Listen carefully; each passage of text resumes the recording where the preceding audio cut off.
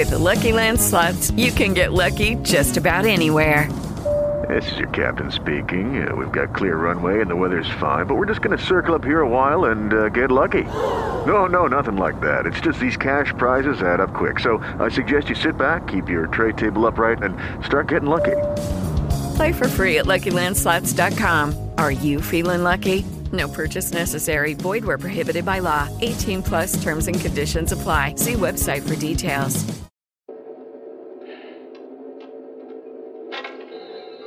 Hello. My name is Dr. Mercurio Arborea, and I am the founder of the Arborea Institute. Through our unique blend of benign pharmacology, sensory therapy, and energy sculpting, we can guide you to a new, better, happier you. You are about to embark on a great journey. Let the new age of enlightenment begin. What is at stake is more than one small country. It is a big idea, a new world order. It's no longer a theory. What I'm about to say is fact. The secret organizations of the world power elite are no longer secret. They have planned and are now leading us into a one-world communist government. Welcome, useless eaters, to the Odd Man Out podcast, where we talk about hidden history, deep political policy, occult deconstruction, economics, religion, and philosophy. I'm your rabbit hole aficionado, the Odd Man. Welcome. The affirmative task we have now is to actually create a new world order. Public policy could itself become the captive of a scientific, technological elite. And when that first cocaine was smuggled in on a ship, it may as well have been a deadly bacteria so much as it hurt the body, the soul of our country. But take my word for it, this scourge will stop. The Mormons teach that everyone must stand at the final judgment before Joseph Smith, the Mormon Jesus, and Elohim. Those Mormons who were sealed in the eternal marriage ceremony expect to become polygamous gods in the celestial kingdom, rule over other planets, and spawn new families throughout eternity.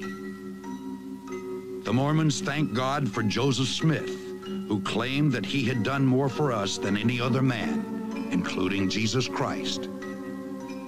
The Mormons believe that he died as a martyr, shed his blood for us, so that we too may become gods.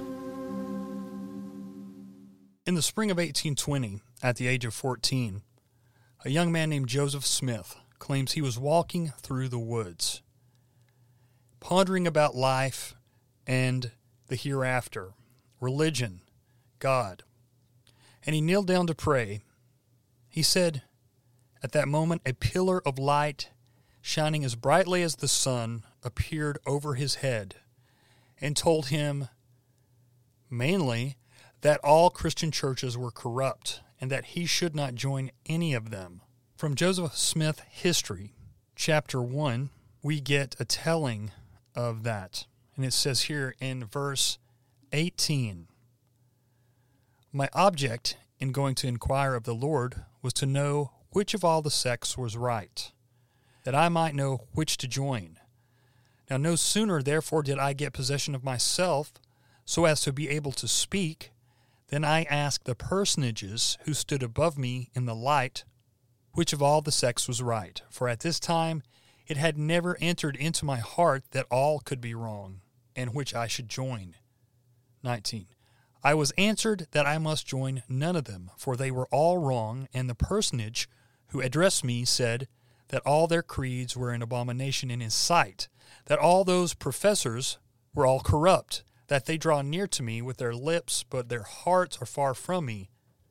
They teach for doctrines of commandments of men having forms of godliness, but they deny the power thereof. That last part is taken directly from the Bible. Verse 20. He again forbade me to join with any of them, and many other things did he say unto me, which I cannot write at this time. When I came to myself again, I found myself lying on my back, looking up into heaven. When the light had departed, I had no strength, but soon recovering in some degree, I went home, and as I leaned up to the fireplace, Mother inquired what was the matter. I replied, "Never mind, all is well. I am well enough off." I then said to my mother, "I have learned for myself that Presbyterianism is not true. It seems as though the adversary was aware at a very early period of my life, and that I was destined to prove a disturber and an annoyer of his kingdom. Else why should the powers of darkness combine against me? Why the opposition and persecution that arose against me almost in my infancy?" 3 years later, at the age of 17, this would be 1823, Joseph Smith claims he had a visitation once again, this time in his room at home, an angel named Moroni, who had, in a previous life as a human, been living in ancient Babylon, appeared before him in his room and told him about golden plates with sacred information that would save the souls of the world, and they were hidden in a place called Hill Cumorah near Palmyra, New York. He said as the angel was talking, he had a vision of exactly where the plates were located. He said that the plates were inscribed with the Reform Egyptian language, and that Moroni told him he would find with the plates 2 seer stones called Urim and Thummim that would allow him to translate the book. Now keep in mind, he says they were in the Egyptian language, not Hebrew or even Greek. That's important. He says, "Then the angel Moroni went away, then came back to me 2 more times that night. He told me many things each time, then left when it was morning. He said he got up, went to work on his father's farm." It would be 4 years later, at the age of 21, that Smith would allegedly transcribe the plates from their Reformed Egyptian to English. Now, it was actually revealed that Joseph Smith had been leading expeditions to Hill Cumorah using a peep stone or a seer stone, claiming that the stone would show him visions of where hidden items were, and he would charge people to take them up there and see if he could find those items. Now, this went on for quite a while, and he was known to have a wild imagination. Eventually, people caught on because they never found anything, and he was eventually brought up on charges of fraud. Now, back to the official Joseph Smith history. This is verse 27. It says, "Moroni appears to Joseph Smith. Joseph's name is to be known for good and evil among all nations. Moroni tells him of the Book of Mormon and of the coming judgments of the Lord, and quotes many scriptures. The hiding place of the gold plates is revealed. Moroni continues to instruct the prophet." Verse 27. "I continue to pursue my common vocations in life until the 21st of September, 1823, all the time suffering severe persecution at the hands of all classes of men, both religious and irreligious, because I continued to affirm that I had seen a vision. During the space of time which intervened between the time I had the vision and the year 1823, having been forbidden to join any of the religious sects of the day, and being of very tender years, and persecuted by those who ought to have been my friends, and to have treated me kindly, and if they supposed me to be deluded, to have endeavored in a proper and affectionate manner to have reclaimed me, I was left to all kinds of temptations, and mingling with all kinds of society. I frequently fell into many foolish errors, and displayed a weakness of youth, and the foibles of human nature, which I am sorry to say, led me into diverse temptations, offensive in the sight of God. In making this confession, no one need suppose me guilty of any great or malignant sins. A disposition to commit such was never in my nature, but I was guilty of levity, and sometimes associated with jovial company, etc., not consistent with that character which ought to be maintained by one who was called by God as I had been. But this will not seem very strange to anyone who recollects my youth and is acquainted with my native cheery temperament." Verse 30. "While I was thus in the act of calling upon God, I discovered a light appearing in my room, which continued to increase until the room was lighter than at noonday, when immediately a personage appeared at my bedside, standing in the air, for his feet did not touch the floor. He had on a loose robe of most exquisite whiteness, It was a whiteness beyond anything earthly I had ever seen, nor do I believe that any earthly thing could be made to appear so exceedingly white and brilliant. His hands were naked, and his arms also, a little above the wrist. So also were his feet naked, as were his legs, and a little above the ankles. His head and his neck were also bare. I could discover that he had no other clothing on but his robe, as it was open, so that I could see into his bosom. Not only was his robe exceedingly white, but his whole person was glorious beyond description, and his countenance truly like lightning. The room was exceedingly light, but not so very bright as immediately around his person. When I first looked upon him, I was afraid, but the fear soon left me. Verse 33. He called me by name and said unto me that he was a messenger sent from the presence of God to me, and that his name was Moroni, that God had work for me to do, and that my name should be had for good and evil among all nations, kindreds, and tongues, or that it should be both good and evil spoken of among all people. He said there was a book deposited, written upon gold plates, given an account of the former inhabitants of this continent, and the source from whence they sprang. He also said that the fullness of the everlasting gospel was contained in it, as delivered by the Savior to the ancient inhabitants. Also, that there were 2 stones in silver bows, and these stones, fastened to a breastplate, constituted what is called the Urim and Thummim. Deposited with the plates, and the possession and use of these stones were what constituted seers in ancient or former times, and that God had prepared them for the purpose of translating the book. After telling me these things, he commenced quoting the prophecies of the Old Testament. Thus, behold, I will reveal unto you the priesthood by the hand of Elijah the prophet before the coming of the great and dreadful day of the Lord. Verse 42. Again he told me that when I got those plates of which he had spoken, for the time that they should be obtained was not yet fulfilled, I should not show them to any person, neither the breastplate with the Urim or the Thummim, only to those whom I should be commanded to show them. If I did, I should be destroyed. While he was conversing with me about the plates, the vision was opened to my mind that I could see the place where the plates were deposited, and that so clearly and distinctly that I knew the place again when I visited it. Now keep in mind that this would be 4 years later, at the age of 21, when Joseph Smith claims he began to transcribe the gold plates. This is a direct quote. I translated the Book of Mormon from hieroglyphics, the knowledge of which was lost to the world, in which this wonderful event I stood alone, an unlearned youth, to combat the worldly wisdom and multiplied ignorance of 18 centuries, with a new revelation, which, if they would receive the everlasting gospel, would open up the eyes of more than 800 million people, and make the plain old paths wherein, if a man walk in all the ordinances of God, blameless, he shall inherit eternal life. That's the history of the church. Another quote.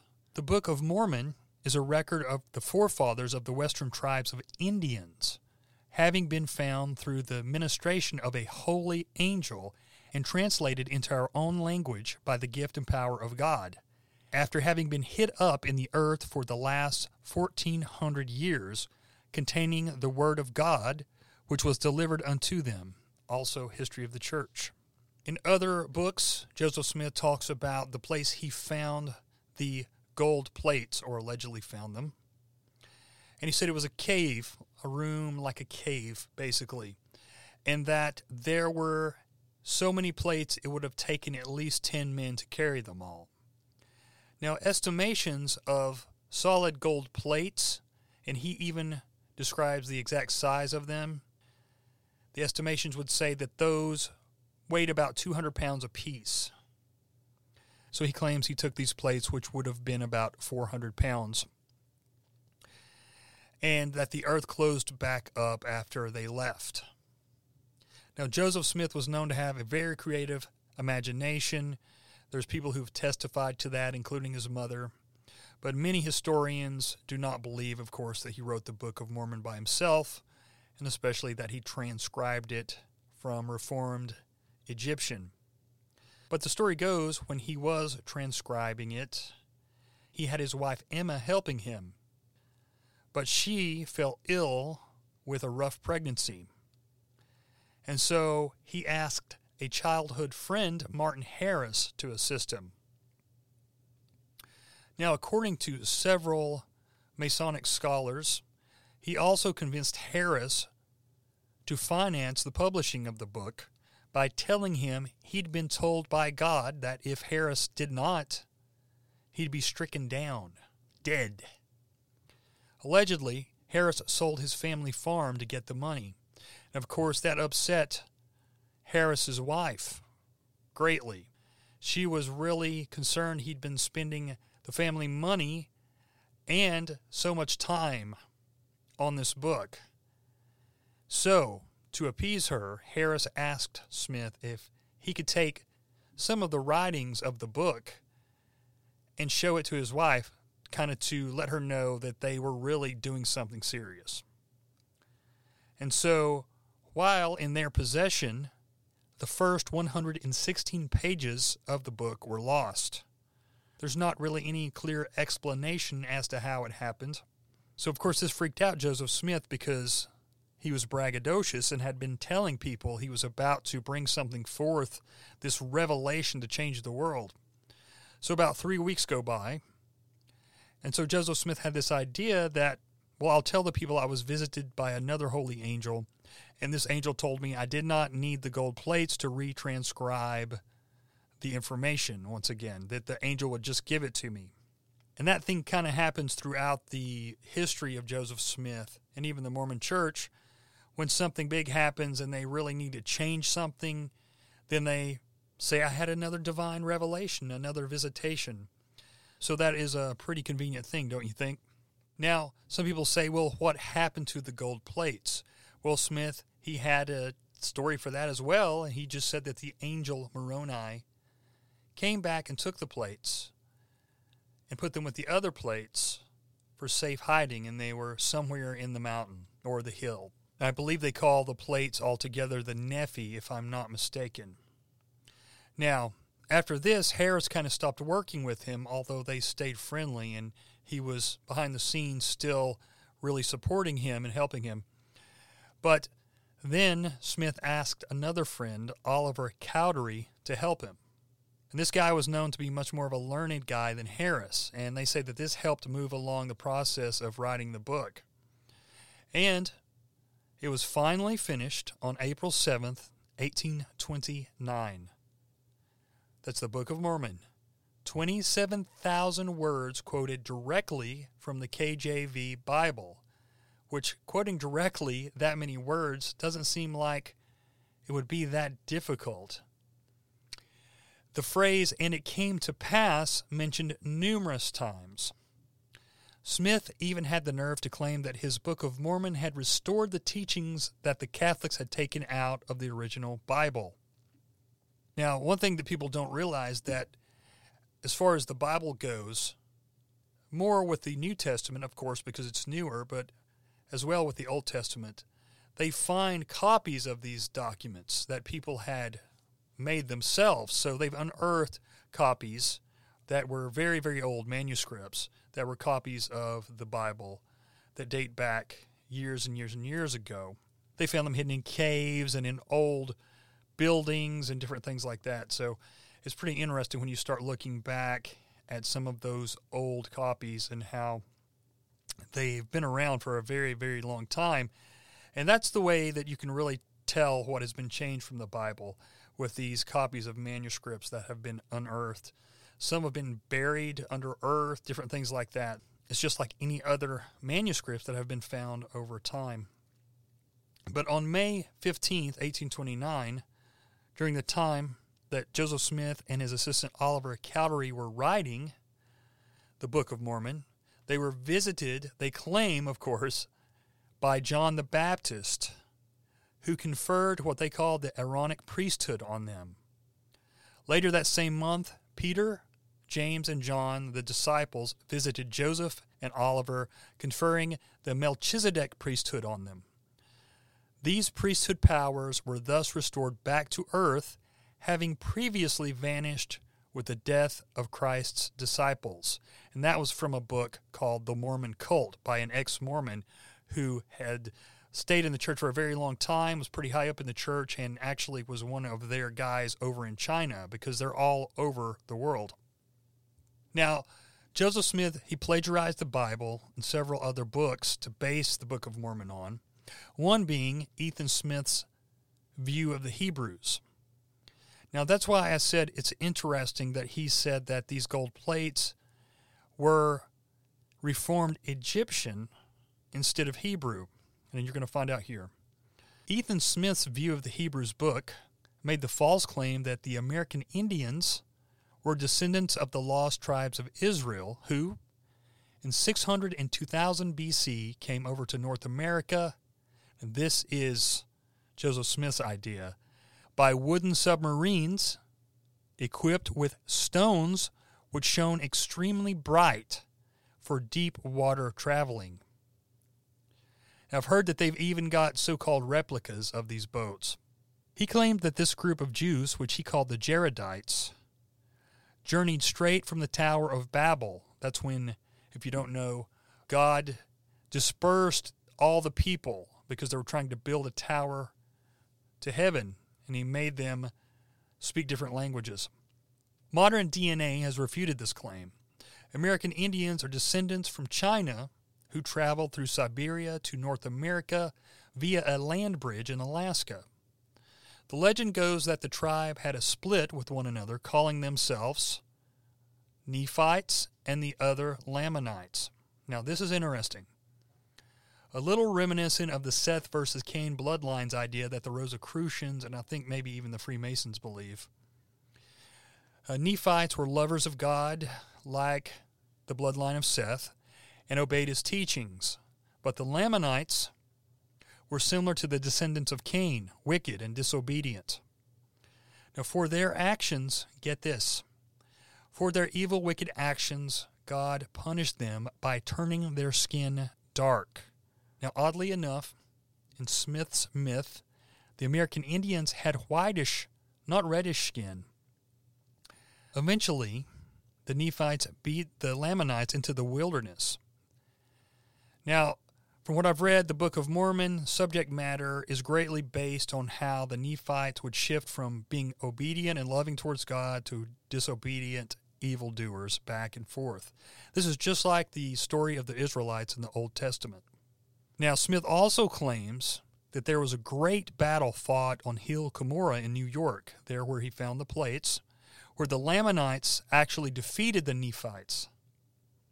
And the interesting thing is there is zero archaeological evidence to support this claim. Now, such a battle in hand-to-hand combat would have surely left behind the remnants of the slain bodies, animals, cups and plates, fragments of weaponry, different things like that.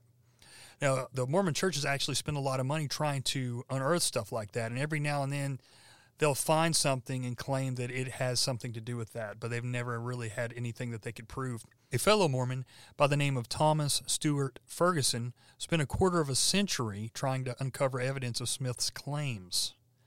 He had these different grants from, I believe it was Brigham Young University and other places.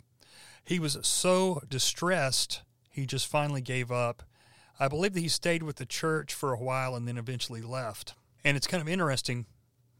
The Book of Mormon's text has changed several times throughout history, and actually the first story, they call it the first vision of Joseph Smith, when he allegedly was praying at 14 and saw the pillar of light. In some of the different stories, he says, that he was talking to God and then God introduced him to Jesus, but that story has changed around 9 different times over the years. I was talking about how they just decide, well, we get this visitation from this holy being and we can change this, that, or the other. And it seems like, especially since the 80s, and since this book that I'll be quoting from quite a bit, The God Makers, and there was 2 documentary series as well under that name, came out, they've changed a lot of different things.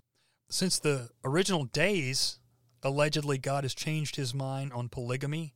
Now, that used to be a staple. You had to be a polygamist to become saved and go to the celestial heaven. And another thing that they changed was in 1978, they finally decided to let blacks into the priesthood.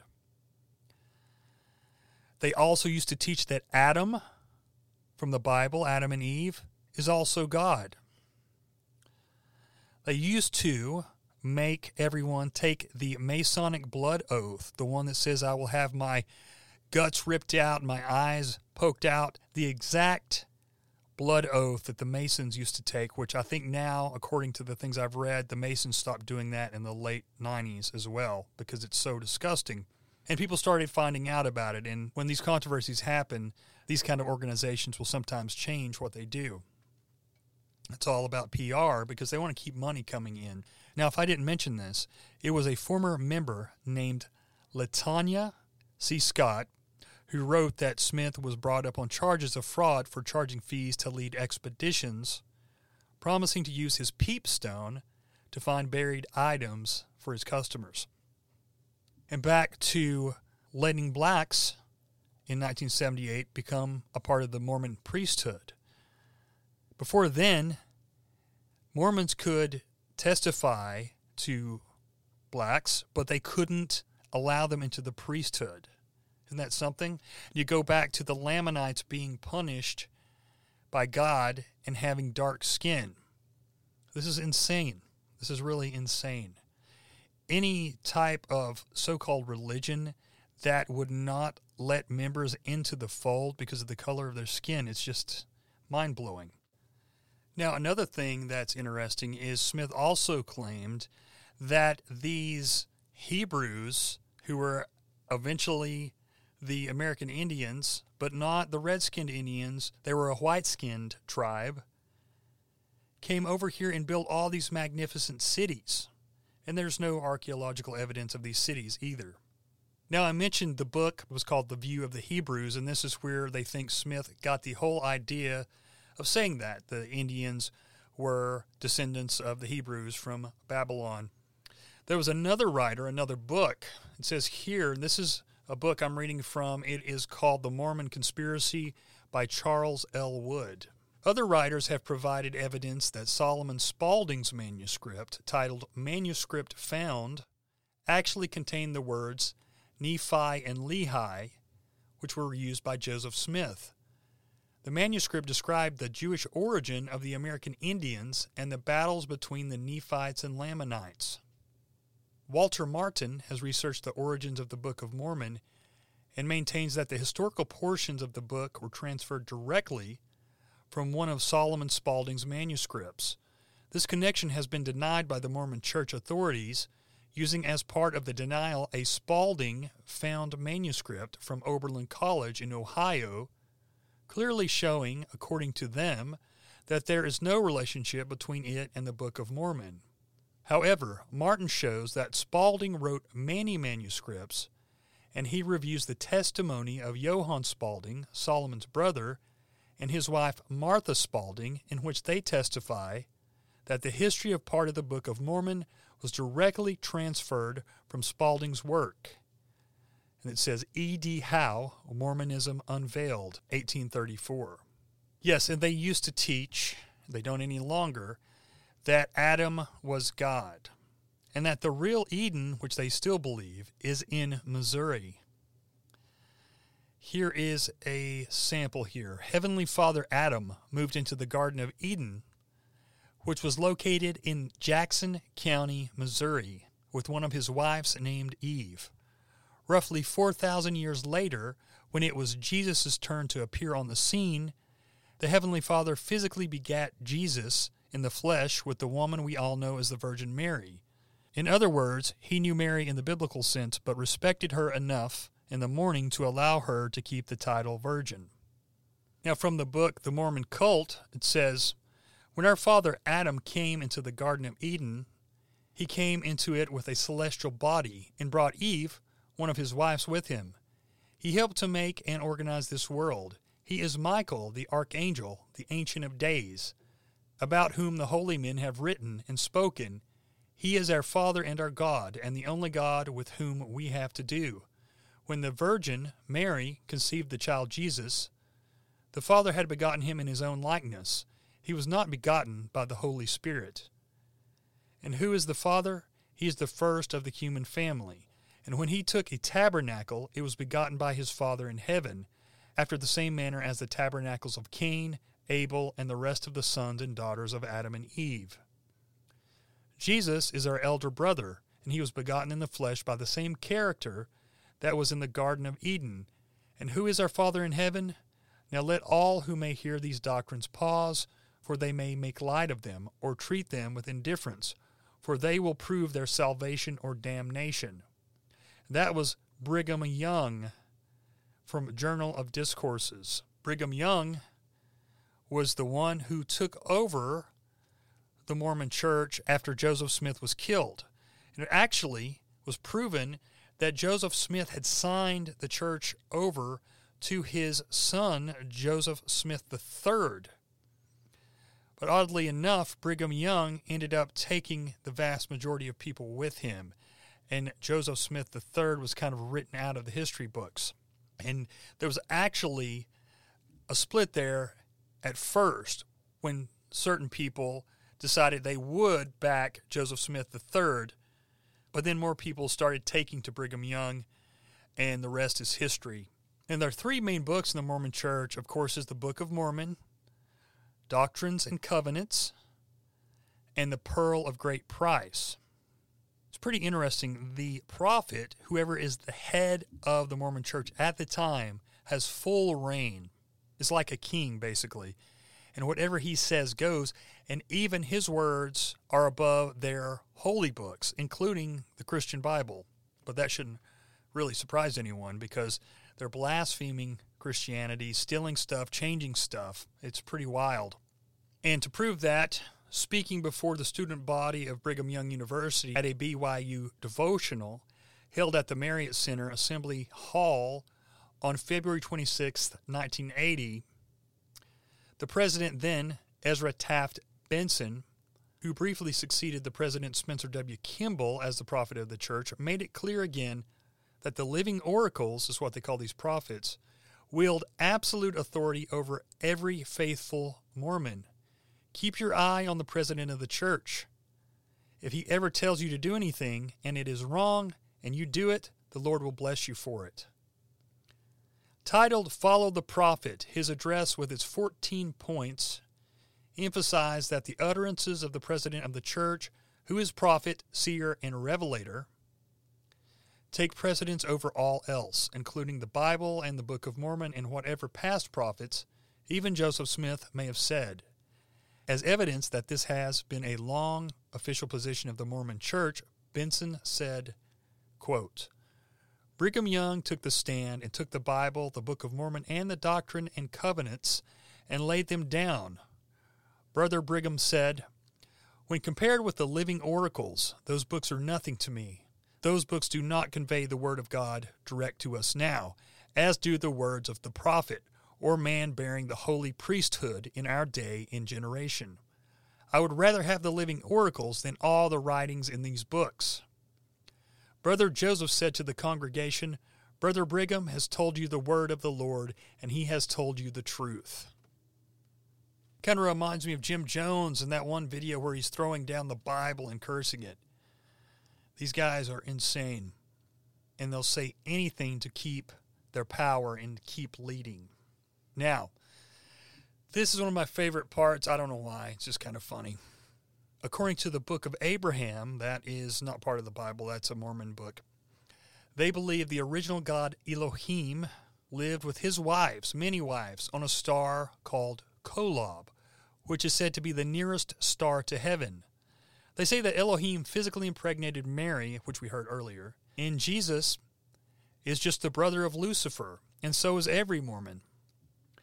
Now, before earth was inhabited, now this is the story of how the world, our earth, was inhabited. This is what they believe, and this is what they teach to this day. Jesus and Lucifer, the brothers, both made pleas to the elders, this council, of how they wanted to inhabit the earth. Now, Jesus had the best plan to give people their own will, free will, and other things, of course. Allow them to learn from their mistakes. And according to them, caught up in revenge, Lucifer, his brother, decided to lead a revolt and talked 2/3 of the other angels or brothers into rebelling against God. From their book, Abraham 3:3 reads, "And the Lord said unto me, These are the governing ones, and the name of the great one is Kolob, because it is near unto me, for I am the Lord thy God." So some say Kolob is a planet, others say a star. Verse 9 in the same chapter adds that Kolob is set nigh unto the throne of God. Now, I've read that some members say that Kolob is rarely ever mentioned and it doesn't play that big of a deal, but it's in their origins. And I've added an article in here that says more on Kolob from a Mormon scholar. Now, they've got some wild views on Jesus and God and other things. I told you they think that Jesus and God are brothers. Joseph Smith said, "The mind or the intelligence which man possesses is co-equal or co-eternal with God himself. The intelligence of spirits had no beginning, neither will it have an end. The God of Mormonism is not transcendent. While the God of the Bible makes it clear that he is not like man, Mormon leaders have insisted that their God is an exalted human being. Joseph Smith declared, God himself was once as we are now, and is an exalted man, and sits enthroned in yonder heavens." And Mormonism is basically kind of polytheistic. Another Joseph Smith quote, "I wish to declare I have always, and in all congregations when I have preached on the subject of the deity, it has been the plurality of gods." That's from their History of the Church. Brigham Young, the second in command, the second prophet, said, "How many gods there are, I do not know, but there never was time when there were no gods." That's Journal of Discourses. Mormon Apostle Orson Pratt taught, "We were begotten by our Father in heaven. The person of our Father in heaven was begotten on a previous heavenly world by his Father, and again, he was begotten by a still more ancient Father, and so on, from one generation to the next." That's from the Seer. The God of Mormonism is not immutable, whereas God's perfection makes it never necessary for him to change. The God of Mormonism changes both in his physical person and moral attributes. This is demonstrated by the fact that he evolved from a man into a God, and that he has changed decrees which are theoretically unalterable.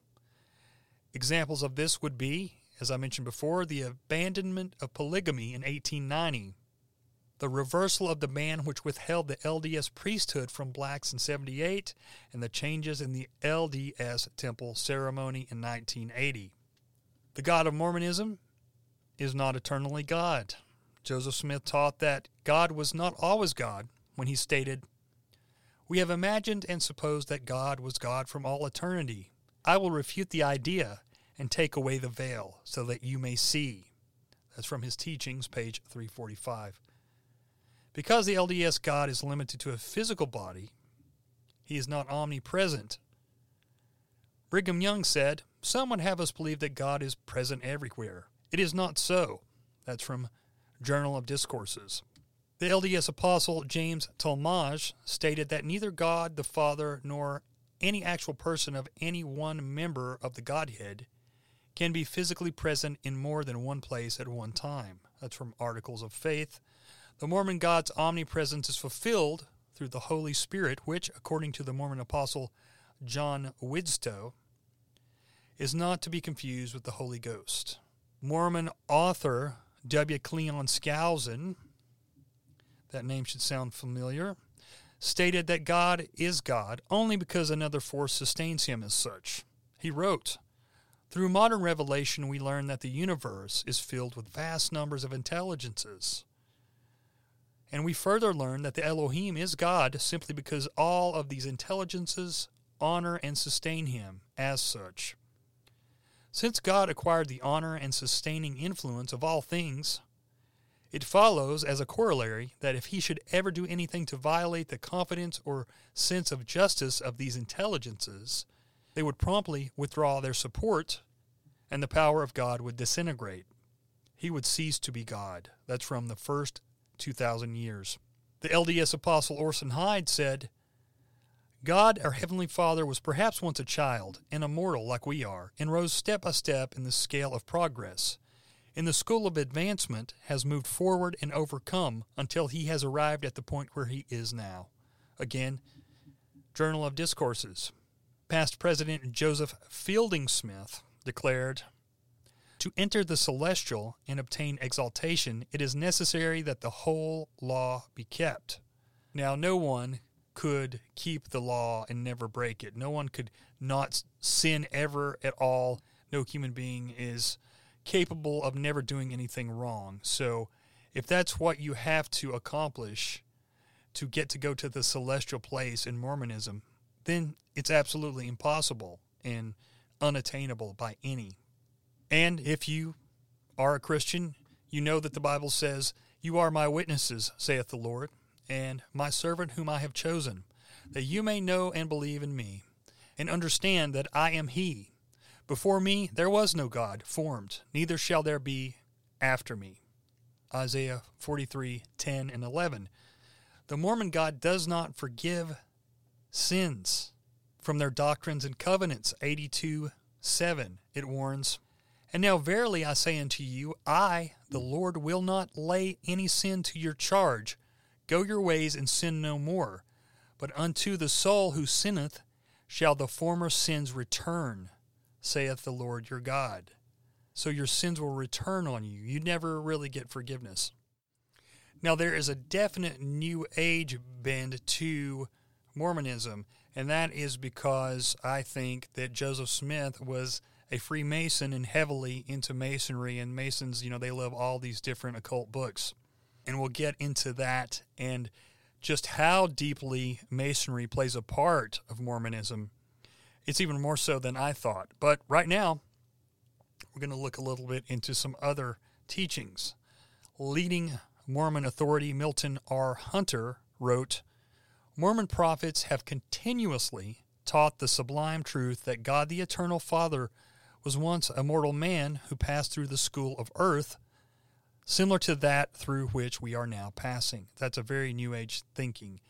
They think that we're going to be reincarnated until we all do it right, and then we can all live as one, this monism.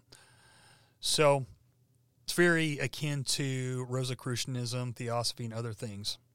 In Godmakers, it says, he became God, an exalted being through obedience to the same eternal gospel truths that we are given opportunity today to obey. The mystery religions, the pagan rivals of Christianity, taught emphatically the doctrine that men may become gods. Pretty much every secret society teaches that. Hermes declared, we must not shrink from saying that a man on earth is a mortal god, and that God in heaven is an immortal man. This thought very closely resembles the teachings of the prophet Joseph Smith and of the President Lorenzo Snow. So Mormonism openly aligns itself with what its own leaders identify as pagan rivals of Christianity. It even boasts that the gospel of men becoming gods is an ancient occult belief. How then can Mormons claim to be the only true Christians upon earth? Simply because Joseph Smith said so. And how do they know he told the truth? By a feeling called burning in the bosom. This is a big part of Mormonism. It's a feeling. And they tell you, if you get this burning feeling in your bosom, then something is true. It's the ultimate criteria for judging the truth. But behold, I say unto you, you must study it out in your own mind. Then you must ask me if it is right. And if it is right, I will cause that your bosom shall burn within you. Therefore you shall feel that it is right. Mormonism is like many of the secret societies and mystery religions. You are a god, you just don't know it. You haven't found your true potential. It's kind of like Hinduism. So you're an unrealized god. And through apotheosis, you can just become God. But then they also teach There's a lot of contradictions here. No salvation for you Mormons unless you believe in Joseph Smith. There's several popular Mormon hymns which offer glory and honor to Joseph Smith. That's not that weird. One of the favorites includes the following lines. Praise to the man who communed with Jehovah.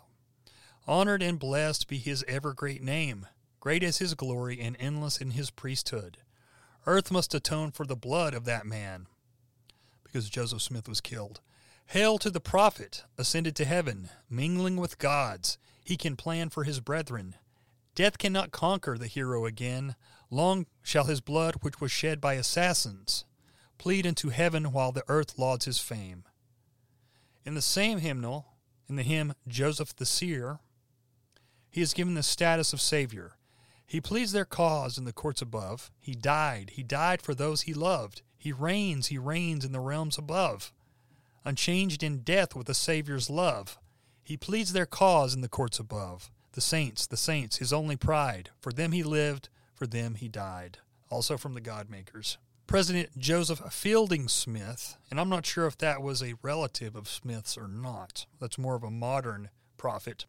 He made the clear quote when he said, "There is no salvation without accepting Joseph Smith.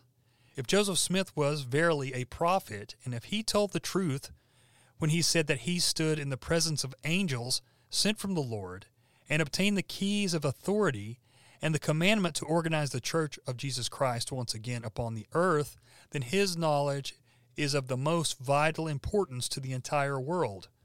No man can reject that testimony without incurring the most dreadful consequences, for he cannot enter the kingdom of God." And Brigham Young, the second prophet, and probably the most famous besides Joseph, said, "No man or woman in this dispensation will ever enter the celestial kingdom of God without the consent of Joseph Smith."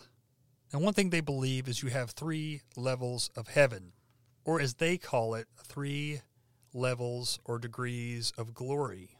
They have 1, the celestial, which is the highest, then the terrestrial, and the third would be telestial, which is not even an English word, but it was created by Joseph Smith.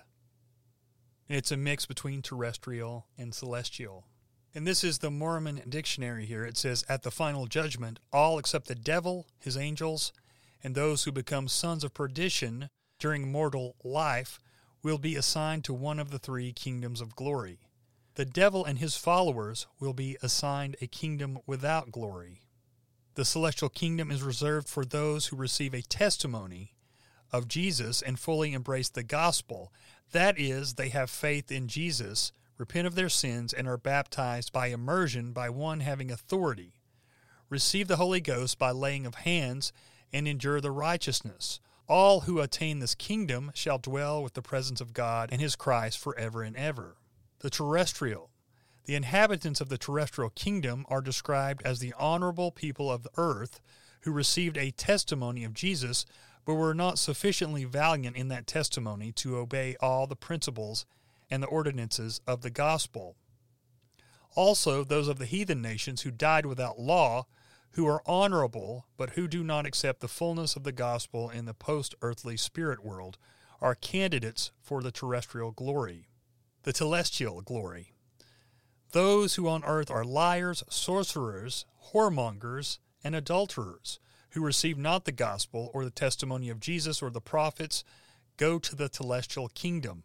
They are judged unworthy of being resurrected at the second coming and are given additional time in hell to repent and prepare themselves for a later resurrection and placement into a kingdom of lesser glory.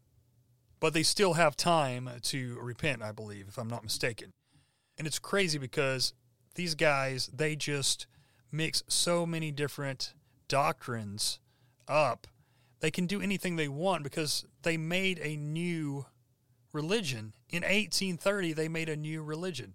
And they've just been adding to it and taking away when people complain ever since. It's really interesting. Now, don't get me wrong.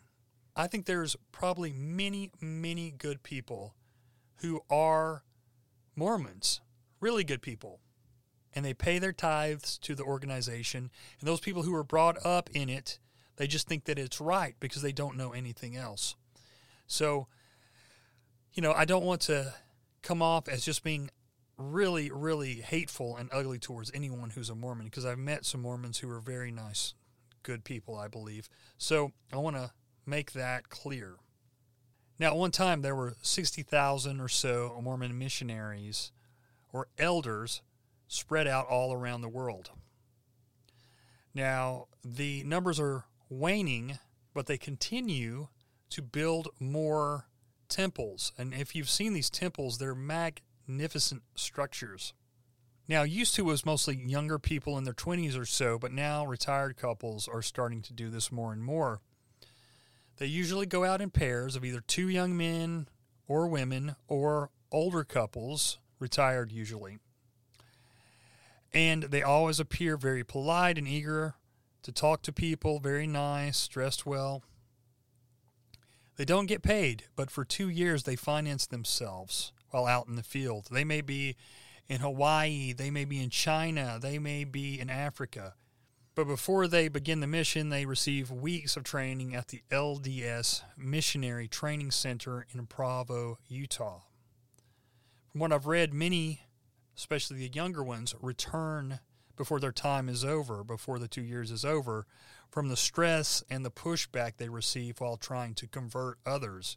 Because a lot of people understand that these teachings are wacky and that Joseph Smith and his teachings are pretty easily refutable when you know them. While Mormons are on assignment in other countries, they are forbidden from partaking in local cultures and even watching or reading the news. And he says that Mormonism is as much a culture as it is a religion. And I'd say that's true for most religions in modern times. And really any kind of organization that requires you to believe certain things, whether it's political, social, whatever. It's more about fitting in, paying your dues, and kind of going along with whatever the leaders say. And if things change, well, you need to change with them, than about actually sticking to what was originally taught or what the organization was originally about. That seems to be the way everything's going nowadays. And that's partly because I think the leaders in many, many organizations, secular, religious, whatever, are crooked, and they always want to do what keeps them in power, makes them more wealthy, assures that they or their family can continue in the organization. That just seems to be the way it's done. All right, this concludes the first episode on Mormonism, Perception in the Mind, and I hope you enjoyed it. I can't wait to bring you part 2, which will include a dive on the royal priesthoods, on the marriages or the sealings, the marrying of the dead, and also the influence of Freemasonry, which was much, much greater than I first imagined. I'd say it's the foundation stone, pun intended, of Mormonism.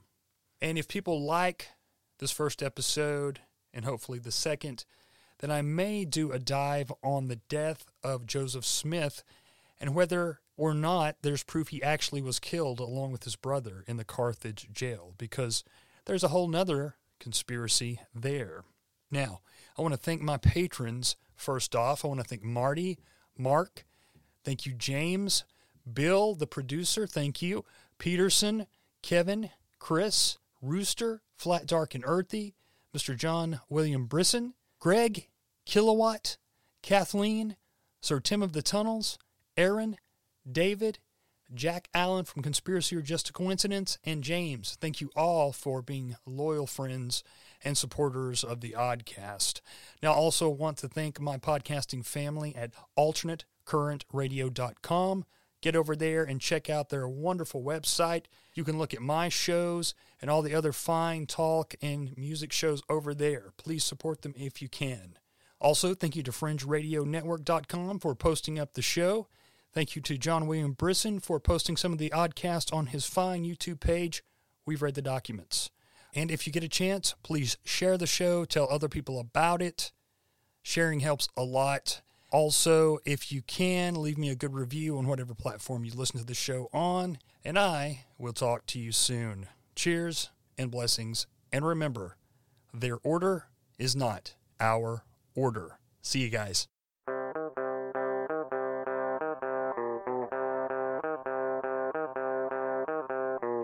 He slams the Bible down on a whooping bed of old.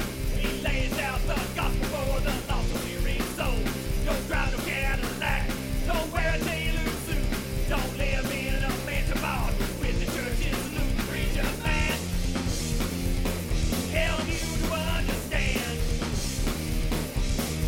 The preacher man, lead you to the promised land. He may not save the world, but he'll do the best he can. He speaks by reference on a revelation sign of God's love and murder and the ending of all time. Don't run a mega church, don't have a TV show, don't beg for your money to buy shiny chains of gold. The preacher man, help you to understand. The preacher man, lead you to the promised land. He feeds the poor and homeless, gives all a helping hand.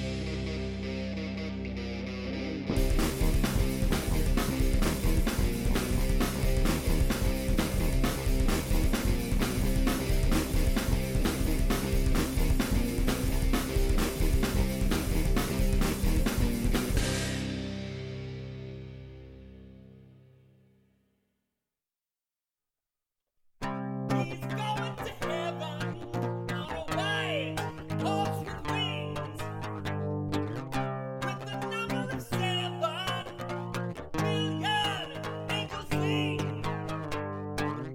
False trumpets fall by his feet. Would gladly die for his belief.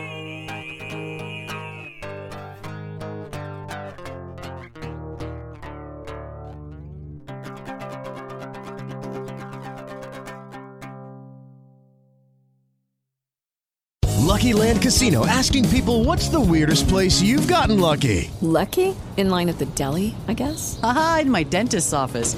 More than once, actually. Do I have to say? Yes, you do. In the car before my kids' PTA meeting. Really? Yes. Excuse me, what's the weirdest place you've gotten lucky? I never win and tell. Well, there you have it. You can get lucky anywhere, playing at LuckyLandSlots.com. Play for free right now. Are you feeling lucky? No purchase necessary. Void where prohibited by law. 18+. Terms and conditions apply. See website for details.